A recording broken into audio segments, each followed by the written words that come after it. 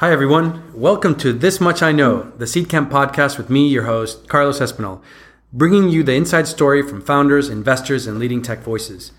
Tune in to hear from the people who built businesses and products, scaled globally, failed fantastically, and learned massively. Today's podcast is brought to you in collaboration with Qualcomm. Welcome, everyone. This is Carlos from Seedcamp. Today we have an amazing topic, amazing guest, and a fellow colleague joining as part of this interview as well. If you hear any background noise, it's partially because we have a lot of guests at Seedcamp today, and there's a lot of rain coming on the side of the building. So apologies for that. Either way, let me introduce our guest. His name is Dmitry Koval. He's the CEO of Blockwise, and we'll be talking about things like ICOs, blockchain, Bitcoin, and everything in the middle. I know that's a hot topic at the moment. Really excited to have you here, Dmitry. I also want to include Kieran Satoshi Schmidt. I love this guy. He's been working with us for a while. He's been deep into blockchain these past few months and uncovered a lot of really interesting facts. And he's going to be leading up a portion of the interview today, talking about ICOs and tokens and all the fervor that's going on in that space at the moment. So first of all, thanks guys for joining us. Great to be here, Carlos. Thanks. Yeah, hello everyone. Thank you. So, Dmitry, let's start off with the basics. You studied applied mathematics in Russia in one of the top universities there. And when you graduated, you went on to do something which is perhaps like the foundation of where you are today. Walk us through what that was. My first job was actually development of the custom applications on top of Oracle database. So we've done a few projects with telecom providers and banks. And since that, I worked all my life in IT and information security and related stuff. Worked for Cisco for a few years. And then I founded the company in Russia, which was back 2003, which does the value-added distribution of different high-tech brands in the field of information security, networking, data centers. So we've actually introduced to the market the vendors like Juniper Networks, NetApp, Palo Alto Networks, and some more. So that's about the background. Back in 2014, I started to research on cryptocurrencies and blockchain stuff. So when back in 2015, I've exited the operational role at the distribution company. So I've started Blockwise. Blockwise is so the idea of Blockwise was the consultancy around blockchain technology. So what we do is we help the customers to understand technology and to implement, to build some systems for them on top of blockchain. Excellent. Well, that's a great summary of what you guys are doing today. If we take two steps back during that era when you started your company in 2003 and then you kind of exited out of it about 2 years ago, walk us through some of the key things that you learned from that experience. And I guess one of them could be around how to manage a technical team of that caliber. You know, clearly you're very smart and you hire very smart people to help with, you know, the process of adding value to anybody looking to engage with InfoSec products. But what was that like in terms of hiring smart people, retaining smart people, motivating smart people, and what could you share with founders about that experience? Yeah, that's the most difficult part of running a company like this. So I personally think that you have to create the atmosphere in the team, which will be comfortable for smart people, and that's basically it. It's easy to tell, but not easy to do. You just have to think of it and try to do this. But if you walk us through maybe how you set up the organization and the culture to do that so that other founders could learn from that. So I'll give you an example. It's not unusual to have a person who's really good technically to sometimes come with some personality baggage, right? I remember being at a company back in the days when I was working in the tech space. There's this one guy in particular who was really gifted. He was doing a hardware implementation design. He just rubbed everyone the wrong way, but I knew that the company couldn't get rid of him because he was such a key player in the organization. And you as a founder, you know, you probably dealt with people like that. What's the thing that you used, or what's the way that you set up the company to avoid turf wars or to avoid prima donnas or to avoid that kind of structure that can be destructive in an organization full of super, super intelligent people with individual interests, public profiles in some cases, and open source contributions, which can make them in some ways have an ego. You have to always think about the backup. So that's the key thing. So you have to think what happens if someone leaves. So how this will affect your operations, and so this is a balance. So sometimes you can't just straight away to put another person backing up the first one, but you have to think and plan this in advance. So that's basically it. All right. Well, if you go back to Blockwise and what you're doing today, so walk us through really what the genesis of the idea was, kind of how it dawned on you that this was like the thing that you wanted to do, and maybe some early customer points, and walk us through like what a typical customer today would go through in engaging with Blockwise. So the typical engagement is a customer interests in implementing blockchain. So they normally have some business case potential business case for this implementation.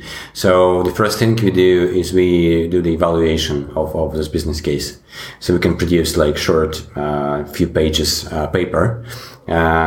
This we do for free, whether this is a good case or not for implementation. And then if everything's fine and the case is good, then we can start to build the POC. And then if POC is successful, we can start to do some piloting and implementation. So that's basically the roadmap of any project.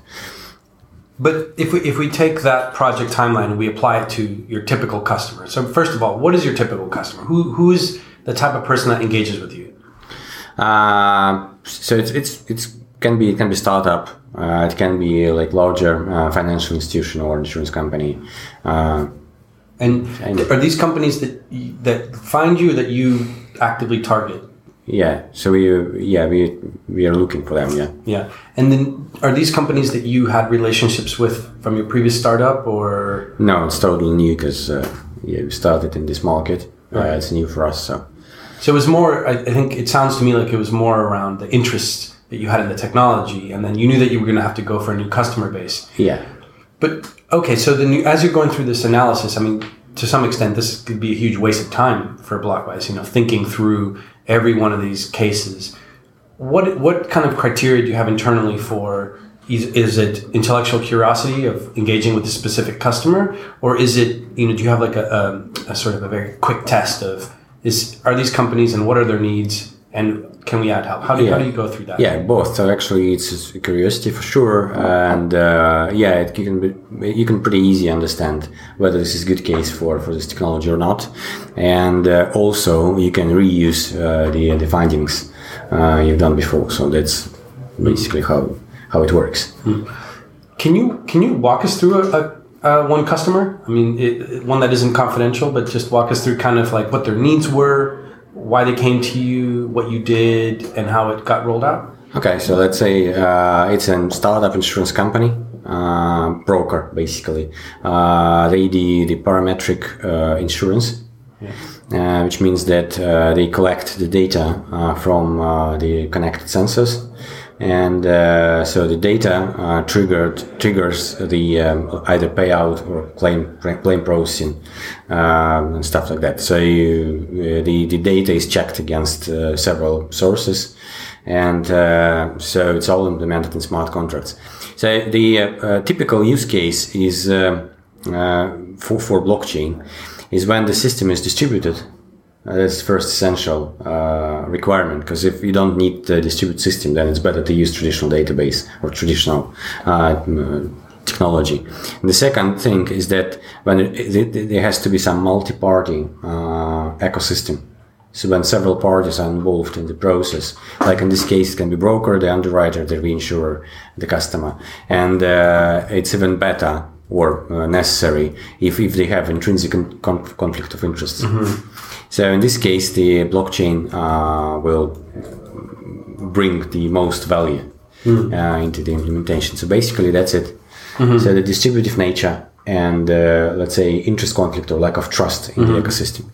Okay, and so you built this out for them. What exactly do you mean by you built this out for them, and what did it look like as an implemented? It's a pilot project so far, so it's just the IT infrastructure for claims processing. Mm-hmm. So they don't need to use any third-party products, which are extremely expensive in the insurance market. Mm-hmm. So they can just process the claims faster and cheaper.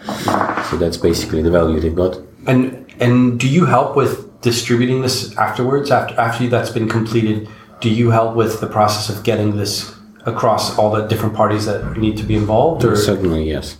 Okay, and is that a challenging part of the process? Or? Yeah. So the integration with the legacy systems is the most challenging because, so you have to gain access to agree with the party of gaining the access to their systems, and that's the most difficult part organizationally.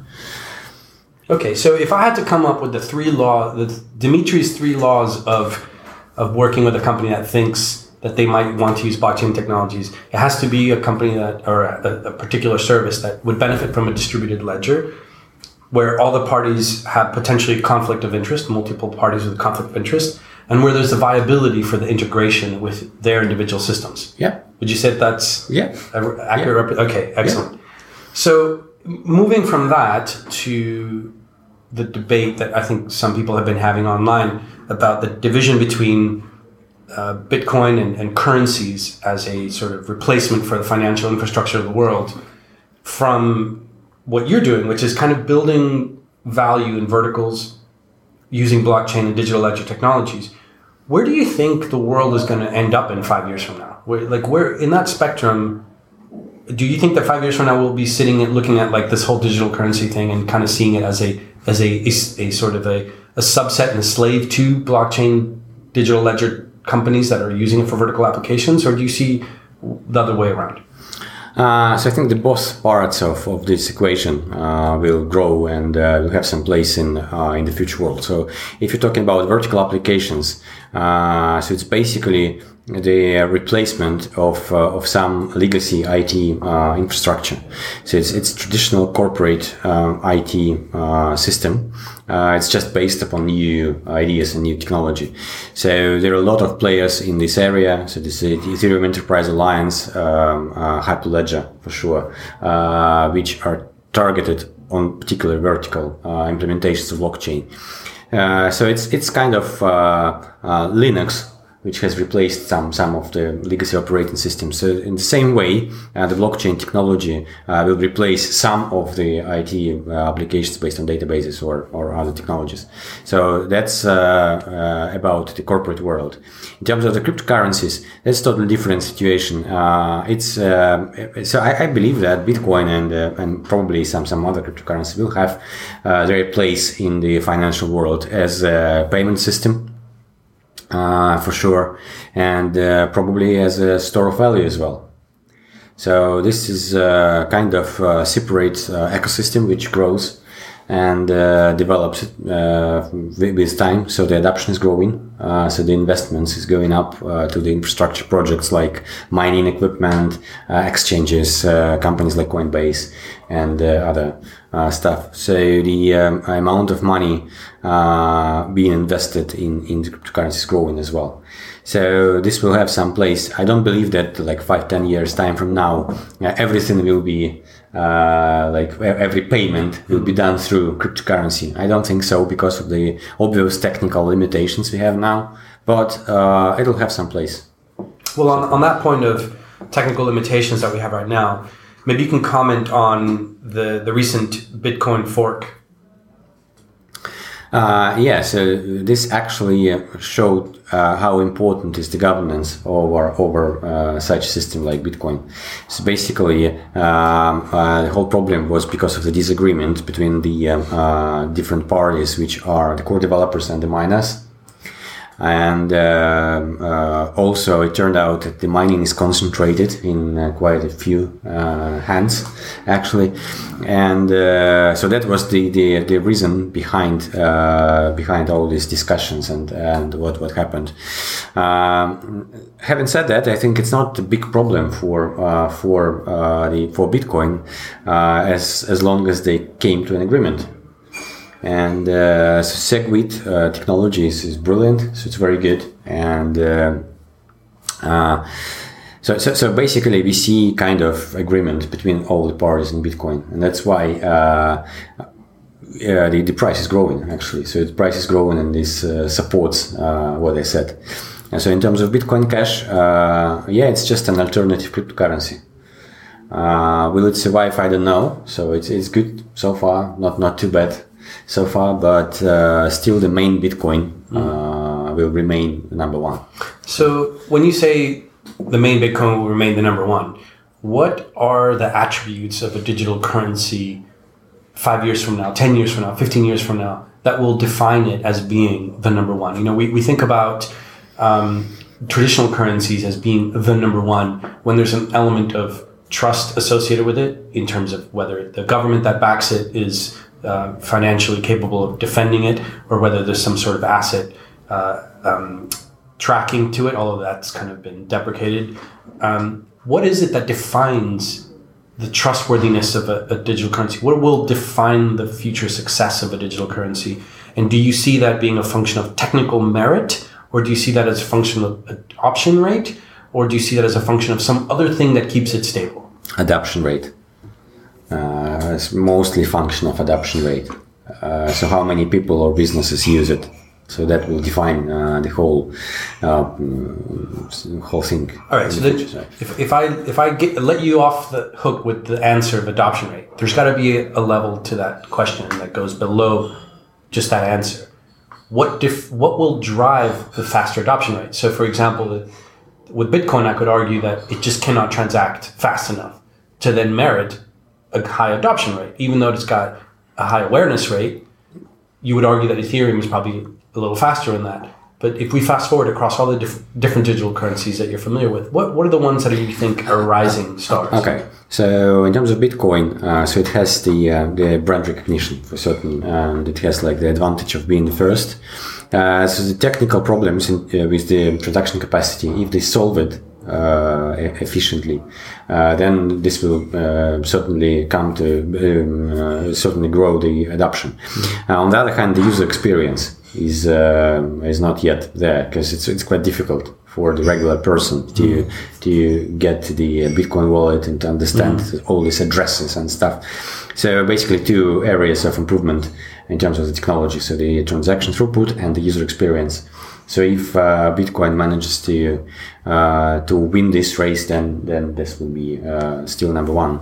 But Bitcoin has advantage because of the brand recognition. In terms of the other cryptocurrencies, Ethereum is totally different because it's not actually the cryptocurrency. So it's an intrinsic token of the application platform. So if you like, Ethereum is the kind of AWS in distributed applications. So everyone who wants to build and test the distributed application uses Ethereum, and the demand for Ether tokens actually driven by those people. So it's different. So you buy Ethers and you pay for the network just to test your applications or to run your applications. That's why Ethereum is slightly different story. As for other cryptocurrencies, I don't know. Maybe Litecoin is good, but it's still so the market capitalization of Litecoin is like 10 times orders of magnitude less than Bitcoin. But on the other hand, I don't think there was any technical problems with Litecoin or transaction capacity problem. So it's good. Okay. Well, on that theme, we're talking about tokens and applications. Maybe you can walk us through this current wave of ICOs and tokens that has been sort of taking everyone by storm.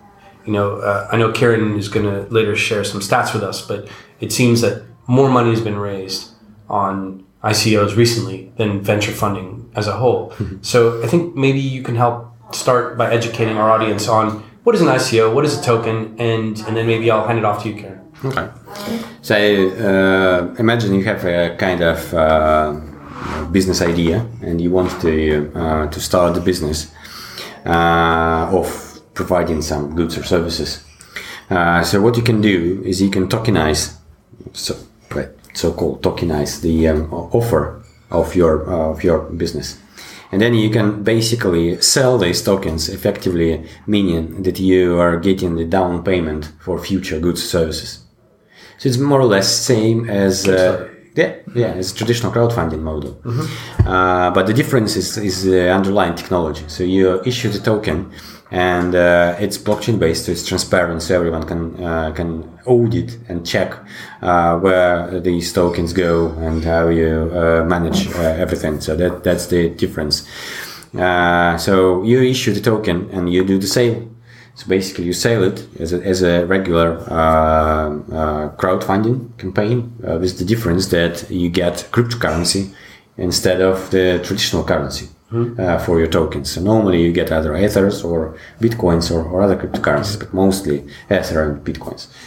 Then you, after the sale is over, you actually get the Bitcoins or Ethers, which you can sell and pay your development or marketing or whatever you want. So that's basically how it works. Why is it growing so fast? And I probably not agree that it's larger than the venture capital, but it's the same order of magnitude as the venture capital market.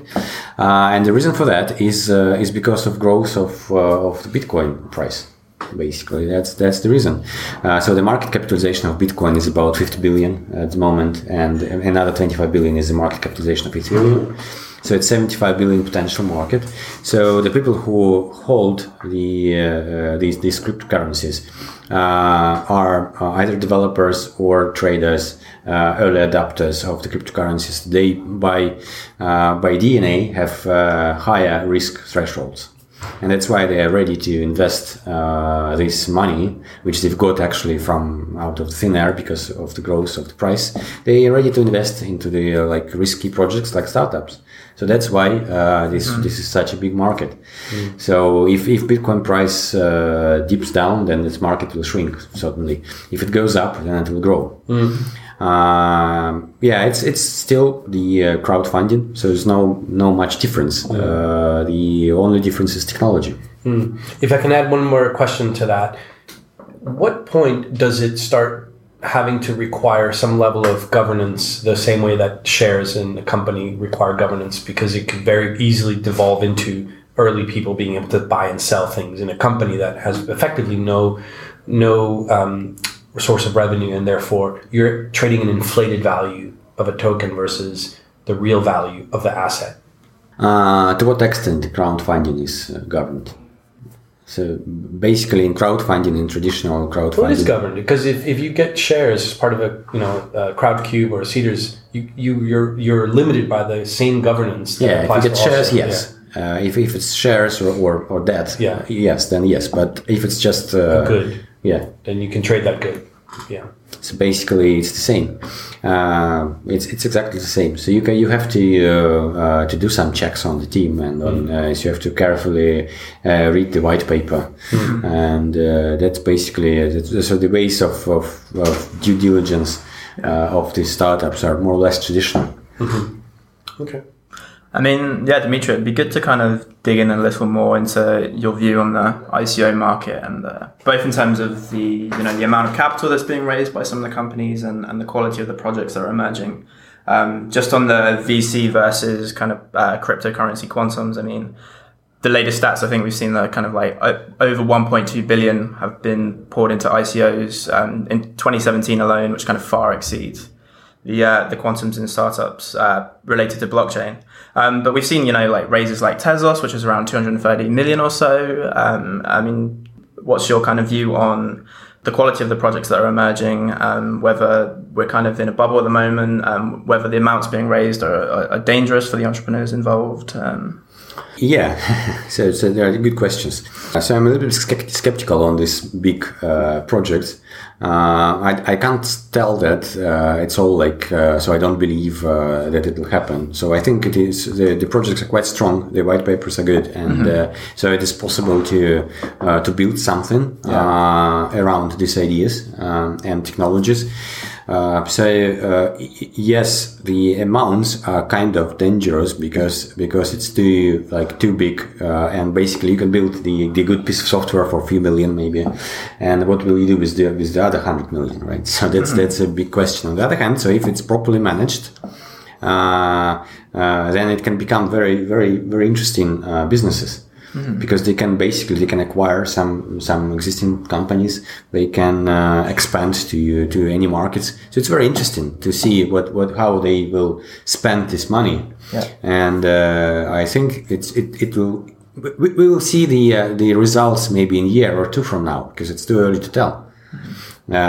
Same as with the early stage investments, actually. So you will only see the progress in some time. So I think the whole story will kind of repeat the crowdfunding story. So we will only see the progress in a year or two from now, and depending on this, it'll be like corrected towards lowering the risk threshold among investors, or if there will be like huge successes with some of the companies made ICOs, then probably it will reshape the whole market. Mm-hmm. I know we talked a little bit about this before the interview, but you can maybe address some of the evolution you think we might see in the way that these token sales are conducted. I mean, at the moment, we're just seeing the reason that some of these companies are raising such huge amounts of money is because it's just a single round raise and they have to kind of prepare themselves for the coming years. It's unlike a startup where they can go on and raise, different amounts of cash in different years. Do you think we're going to kind of see an evolution in the stages at which protocols kind of get money, whether we might see more staggered yes, models? Certainly. Yeah, the beauty of the technology is it allows to do any granularity or any type of raise. So you can basically do initial coin offering, and then you can do secondary coin offering. Nothing prevents you from doing so.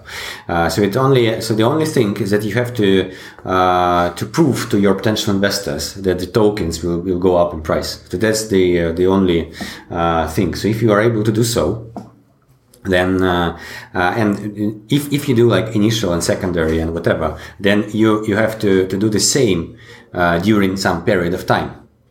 So if you do just ICO, you have to just prove it in the very beginning. Once. Yeah. Then if you do like several stages, then you have to prove it all the time during all these stages. So that's the difference. But the thing is that after the ICO, the tokens go to the exchange, so everyone can trade these tokens. And basically, the price of these tokens depends on the news coming from the company. So if the company delivers the product, opens the presence overseas or on different markets, does some marketing activities, then the price normally goes up. So therefore, it's very. It resembles the traditional equity market. Yeah. To kind of like take it back a little bit, I know that you made a couple angel investments in the space, and you're involved in some crypto projects, and you kind of consult entrepreneurs, roadmaps for blockchain. Maybe you can just kind of speak to which kind of applications and companies the ICO model of financing the company kind of suits best. Which kind of applications do you think, the model where token ownership in the entity makes sense? Mm-hmm. So certainly the best candidates for ICO is when the token you issue has some intrinsic value.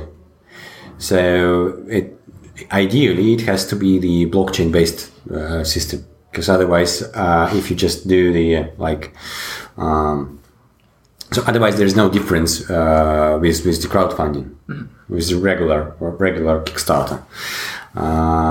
So the difficulty of ICO is that you have to prove, as I said before, to prove to your investors that the token will grow in price. So if you're able to do so basically this has to be the intrinsic token to your future system, and it has to have value.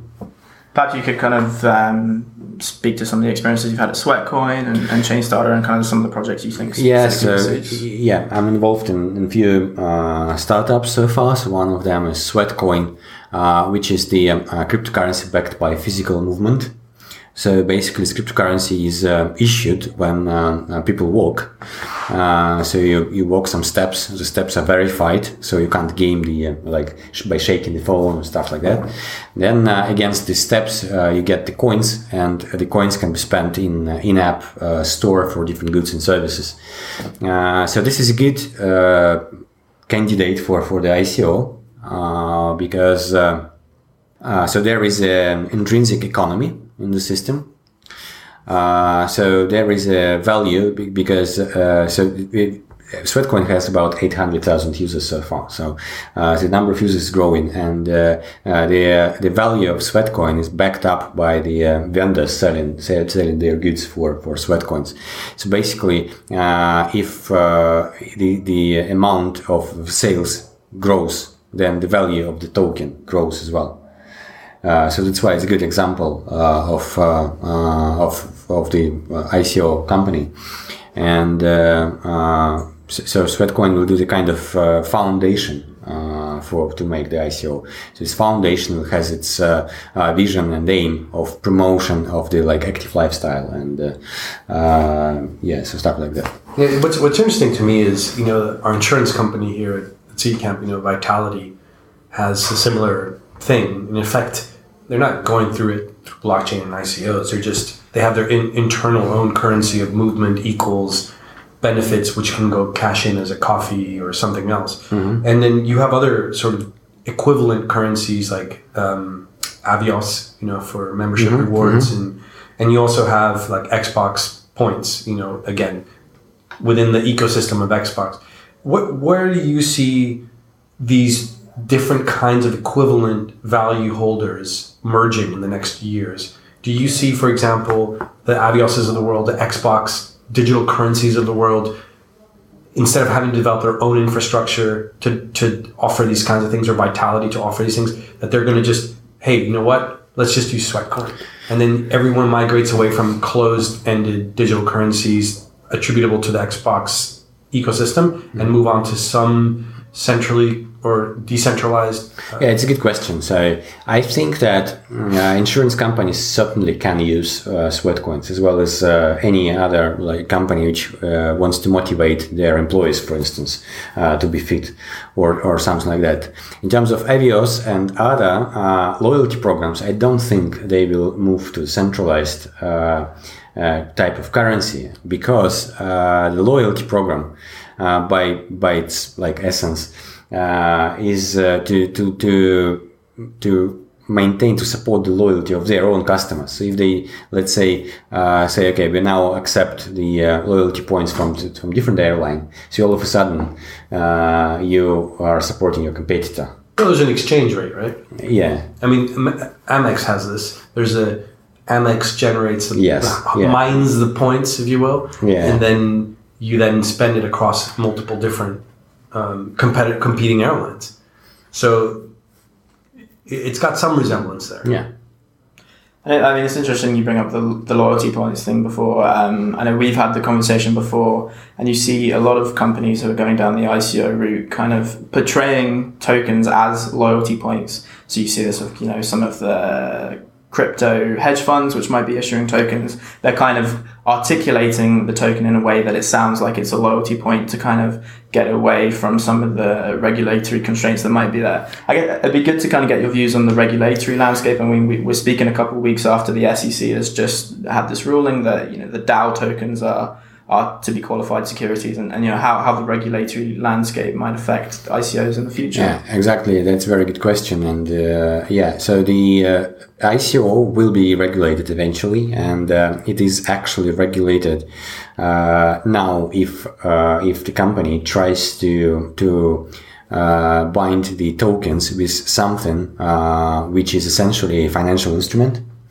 So if you bind anything like the equity or the debt or some other liabilities to the tokens, then it's regulated. So that's why companies want to tell that it is just the loyalty points or intrinsic currency of the system.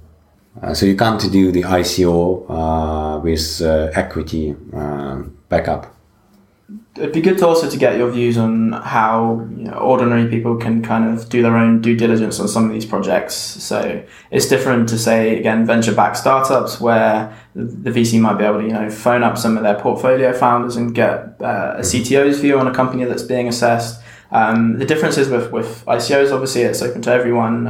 How do you think that an ordinary person, when assessing whether they should put their money into an ICO or a coin, should assess that? So there are a few things which can be assessed. So when ICO starts, so you can normally, if this is good ICO, so this has to be good white paper. So you have to believe the idea, and it has to be kind of like technology described, so what kind of technology will be used, and so it has to be like well-rounded, good white paper. So that's the first criteria. Second criteria is normally with good companies, they do like Q&A sessions with founders, same as with Crowdcube or whatever. So normally you are able to ask the questions to the founders. So if you're not able to ask the questions, then that can be the red flag. And another thing is the transparency of the ICO. So we actually at Blockwise we started a new project which is called Chain Starter, which will be the platform for entrepreneurs to support them in ICO process, basically the ICO platform. And so we pay attention to the transparency of the process. So if it's set that the company gets a certain amount of tokens already in the, so it has to be, so you have to be able to double check this with either analyzing the smart contracts or whatever data or the blockchain data. And the good thing is that blockchain gives the perfect opportunity to do this. So if the company hides this somehow, so you can't double check how many tokens, how many cryptocurrency has been collected, and what are the addresses, how it's what is the code of the smart contract behind the ICO, then it's red flag again. Then certainly the background of the team, as usual. So the track records, like LinkedIn profiles or other profiles. Yeah, basically that's it. Speaking to your experiences at Chain Starter, again, we're seeing more and more companies look at the ICO as a financing mechanism that they might prefer to VC because the levels of money that they can raise is a lot more, so maybe a lot quicker. Perhaps you can kind of speak about how you think that ICOs and tokens are going to disrupt venture capital and yeah, we will see this in some time from now. So in a year or two. So we will see what's going on with the companies raised money through ICOs. We will see on the price of the tokens on the exchanges, and so this will affect the market size and the development of the whole ICO market. But I think it will be the same route as crowdfunding, because essentially it is a crowdfunding. Well, I mean, I think we've covered quite a bit of different themes. I think one of the things that I'm curious to hear is, what are you most excited about in this space? I mean, I know that the success of Blockwise is top of the list, but what other things are you excited that you're seeing now blossom, and applications that you're like, wow, I would have never imagined this, even though you're quite familiar with the underlying technology that's used, you would have never imagined? Yeah, actually, the technology is very exciting. Because if you think about the distributed databases like 5 years ago or 10 years ago, that's totally impossible. That was totally impossible. So to build a distributed database, you have to buy very expensive equipment, the clusters and the licenses and stuff. And now basically you can do the distributed database, essentially distributed application. You can just build it immediately with Ethereum or the platforms like Ethereum. So that's actually a big shift in information technology, because smart contracts and Ethereum and the same platforms like Hyperledger, it's essentially the virtualization platform. So you can put your application into this platform, deploy it, and it all of a sudden immediately becomes totally reliable, distributed, and unkillable. So that's a big difference in IT, but it will take some time to understand for the corporate customers. but eventually it will have very, very big place in their IT systems in a few years. Okay, you look into the future. You presumably you watch science fiction films. What element of science fiction do you think will become science fact in 10 years, powered by blockchain? I think that blockchain can complement all these AI technologies or self-driving cars and stuff like that. So self-driving cars will pay their service or electricity via cryptocurrency. So that's very easy to imagine now. So maybe if the cryptocurrency adoption grows to the certain threshold, so we'll see the payment system without any central banks and stuff like that. Plus the whole services like a lot of industries can be disrupted with blockchain. So it's all this credit scores industry, notaries, some registrations, stuff like that. So if you fast forward 20 years into the future, in a world where there are no central banks because it's all effectively one of several digital currencies, what will be the major changes macroeconomically that will be as an effect of having no centralized banks? I don't think there will be no central banks. Yeah. So I think that they will rather form a kind of alliance and use the technology just to facilitate their operations and interoperations. So that's probably more realistic. Okay, so no utopia just yet. Yeah. Okay, well, we always like to wrap up with a few fun questions. So the first one is, what is one thing you wish you were more of an expert on right now? Quantum computing, maybe. Quantum computing. All right. We look back now at slavery and we think, oh my goodness, I can't believe that was even possible, that we allowed that to happen as a human race. What will people 50 years from in the future look back at us today and think, what the hell were these guys thinking? Wow, how come they didn't? So maybe all those fees you pay for financial services. Yeah. And for maybe some service, registration services and legal services. So maybe this one. So leakage of financial value through an inefficient system. Right. Yes. Excellent. And if you had to recommend one book to our audience that you read recently that you really enjoyed, that is relevant to the topic, what would it be? You mean like fiction or technology? Could be whatever you like. I always recommend the book called God is My Broker. God is My Broker. Yeah. Excellent. You read it? What made it stand out for you? It's just it's a satire on many things, and it's actually very interesting. So you'll enjoy it. Excellent. Well, I look forward to reading it. Well, Kieran and Dimitri, thanks for joining us on today's podcast. Is a wealth of knowledge, and we'll put in the show notes a link to your profile, to Sweatcoin, and to Blockwise, to some of the other publications, and also to your book, to the book that you recommended. Thanks again. Thanks, Carlos. Thank you. All right, bye. Thanks for listening. If you enjoyed the podcast, don't forget to subscribe on iTunes and SoundCloud, and leave us a review with your thoughts on our show.